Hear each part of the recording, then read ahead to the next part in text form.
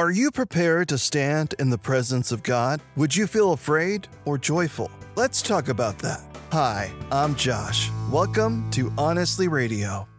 In the Christmas story, when the angel Gabriel appeared, Zechariah was shaken to his core and overwhelmed with fear. The presence of God illuminates all the parts of ourselves that we try to conceal or hide. Jesus sees our heart and true motivations. When we are united with Christ, we have no reason to fear. We can know that God is for us and not against us.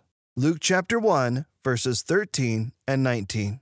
But the angel said, "Don't be afraid, Zechariah.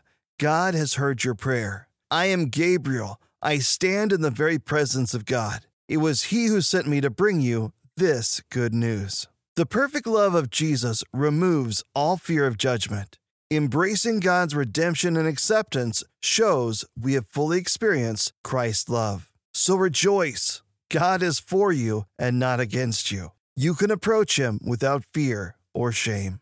I pray you embrace God's Word. Thanks for joining us on Day 7 of our Christmas Advent. Embrace Jesus Christ. Embrace true purpose.